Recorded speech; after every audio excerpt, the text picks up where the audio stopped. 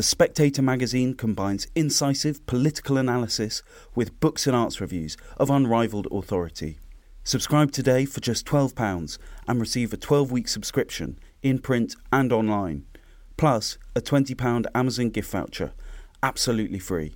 Go to spectator.co.uk/voucher.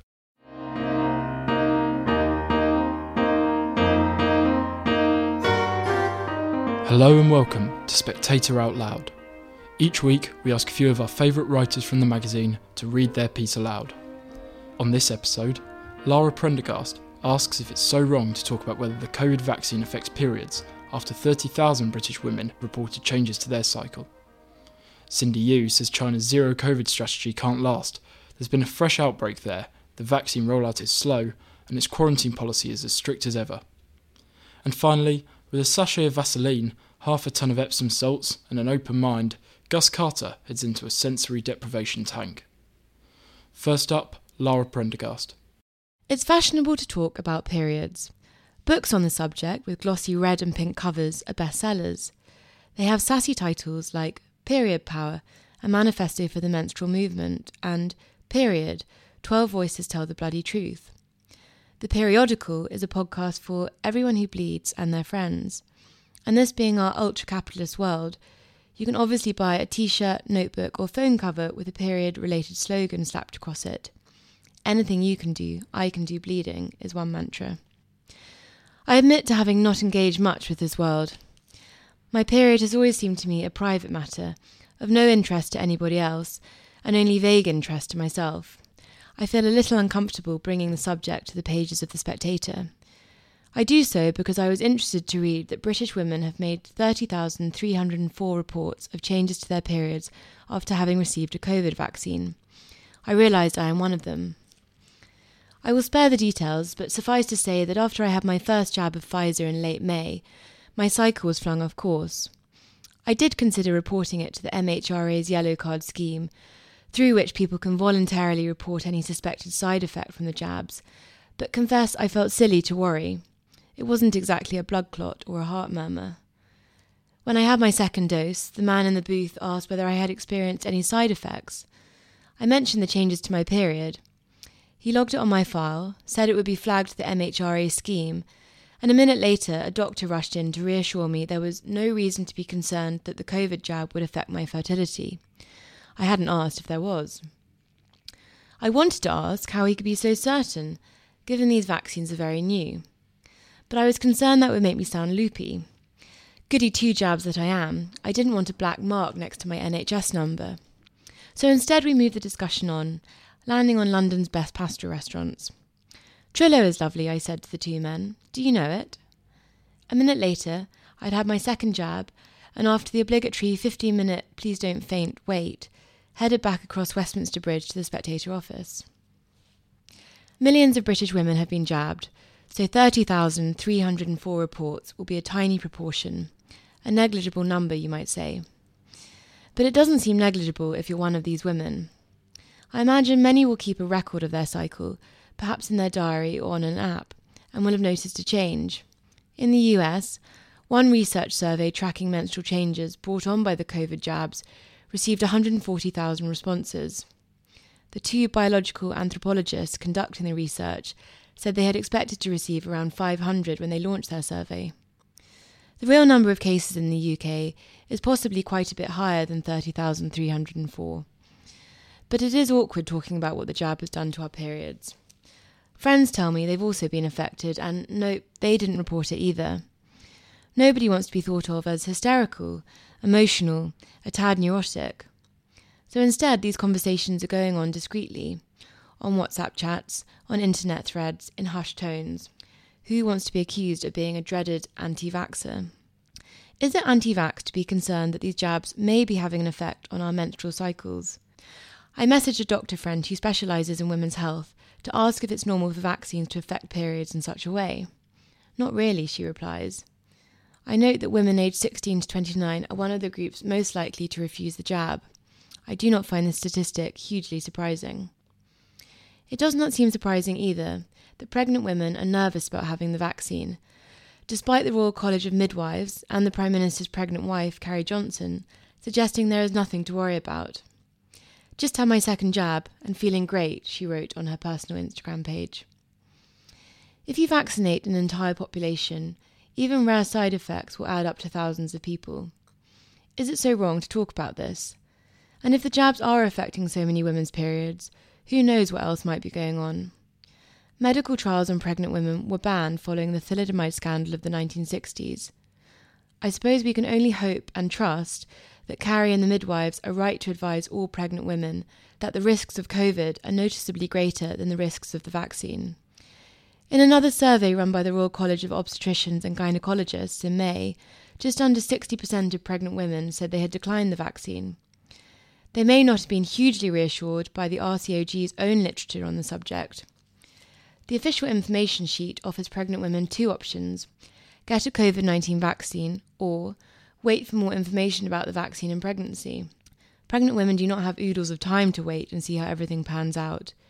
They could also be forgiven for thinking they are being somewhat strong-armed into taking the jab, given how keen the government is on pushing through vaccine documentation for the double-jabbed. But as the RCOG seems to admit, we could do with a bit more evidence on the vaccine and pregnancy. Back to fertility.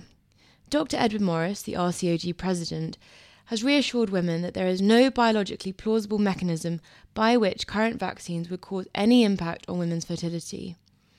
While I am comforted by that, it is also the case that women associate their periods with their fertility, and there is reason to believe that the COVID jabs are having an effect on some women's periods. A month after my second jab, I make a note that my latest cycle is messed up once again. That was Lara Prendergast. Now, Cindy Yu. In January, my 80-year-old grandmother had a large birthday party in her home city of Nanjing. For the British branch of her family, stuck in lockdown, it was surreal to see photos and videos of what can only be described as a banquet. 100 people hugging, drinking, laughing. It was as if COVID didn't exist. Normal life seemed to have returned to China, while in England even outdoor dining was a fantasy. 7 months on, the British are the ones ditching masks, hugging friends and heading to the beach, while the Chinese face what state media has called the most serious domestic recurrence of the virus since the start of the pandemic.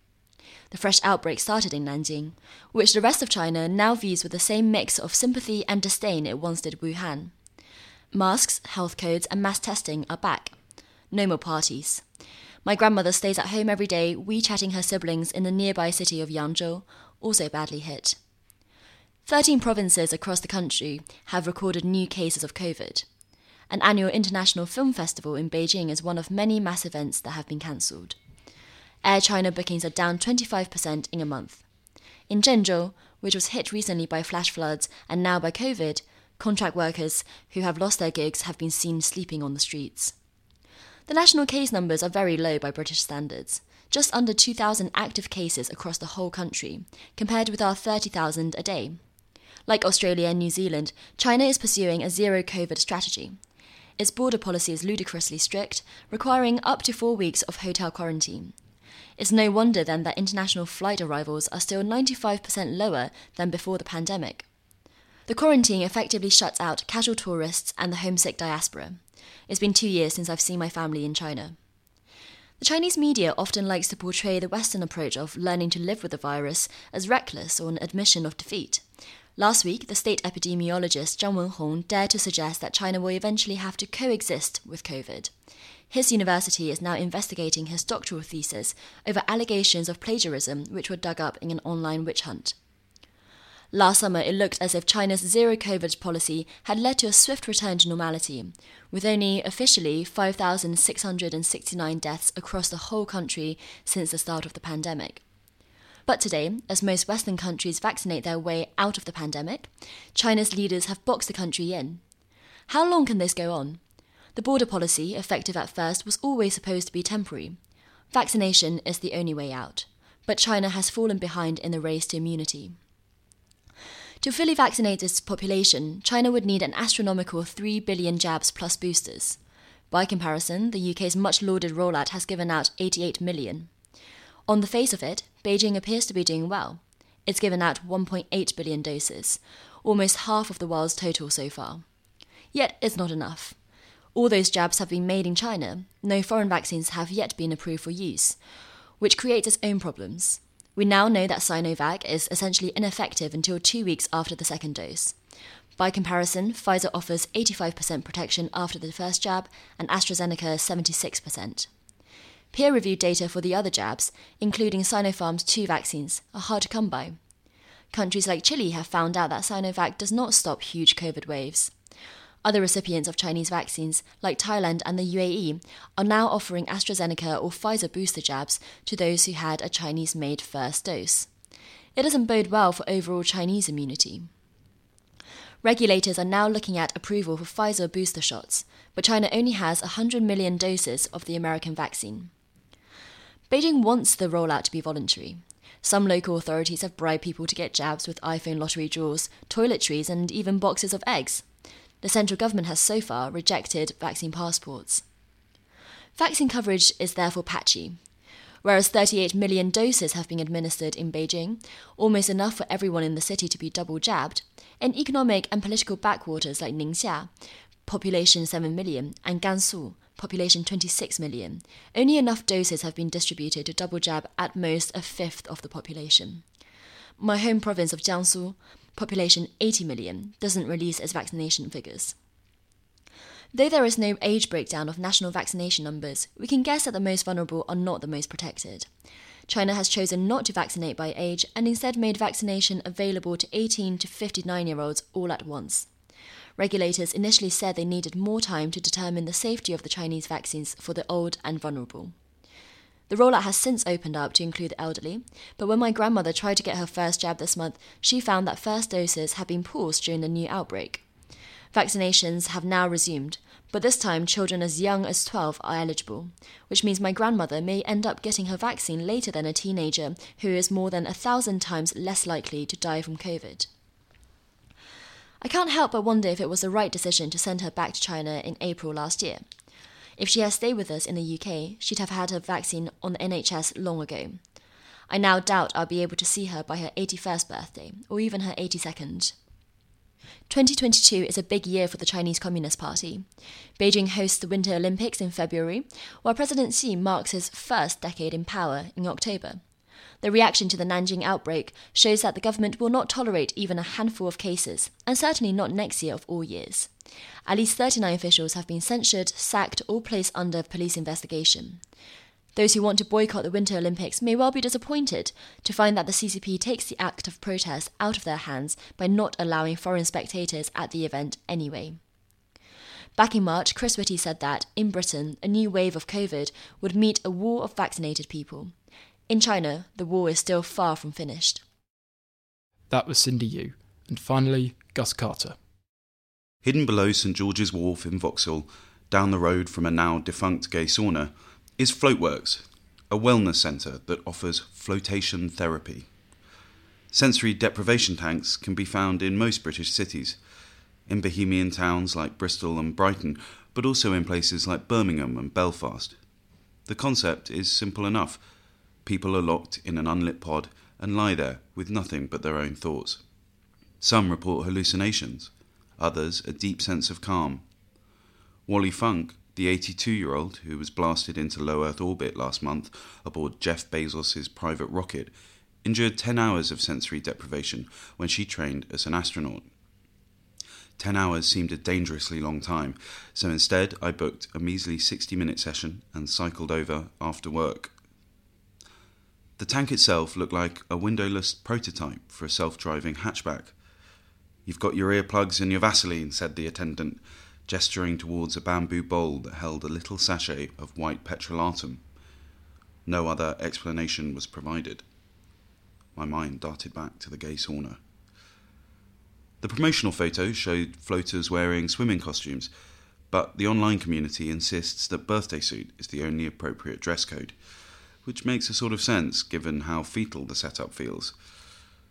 And there's something quietly disconcerting about the mix of whale music pumped into the pod and the vaguely medical scent of the flotation solution, made up of, among other things, 1/2 ton of Epsom salts. The liquid was just over a foot deep and heated to what I assumed is body temperature. It's also toxic. Hanging on one of the hydraulic arms was a bottle of water used to spray your face in case any of the fluid goes near your eyes or mouth. With the lid shut and only an electric blue light for company, it became obvious what the Vaseline was for. The various nicks and grazes that one naturally acquires as a spectator journalist began to itch ferociously. Never mind, I thought, there's no turning back now. Out went the light, and slowly too did the best of Brian Eno. The chamber was just about large enough to stretch out my arms and legs, which was just as well. Moving my limbs was about the only form of entertainment. Occasionally a shimmer of something passed across my eyes. Hallucinations, but nothing revelatory. Then, from beneath me, I heard a low rumble. Just the muffled clatter of the Victoria line. Once recognised, it proved a comforting sound. Then, all of a sudden, the ambient music started up again. I was sure it had only been a couple of minutes, but the thought that someone might barge into the little room and discover me, zonked and naked, was enough to reanimate my slippery limbs. I hopped out. Exactly 60 minutes had passed. So, I emerged with a feeling of almost artificial serenity, as if someone had dialed down the radio in my brain. Out I went into the Vauxhall evening to join my fellow Earthlings. That was Gus Carter, and that's it for this week's episode. Thanks very much for listening to Spectator Out Loud, and join us again next week.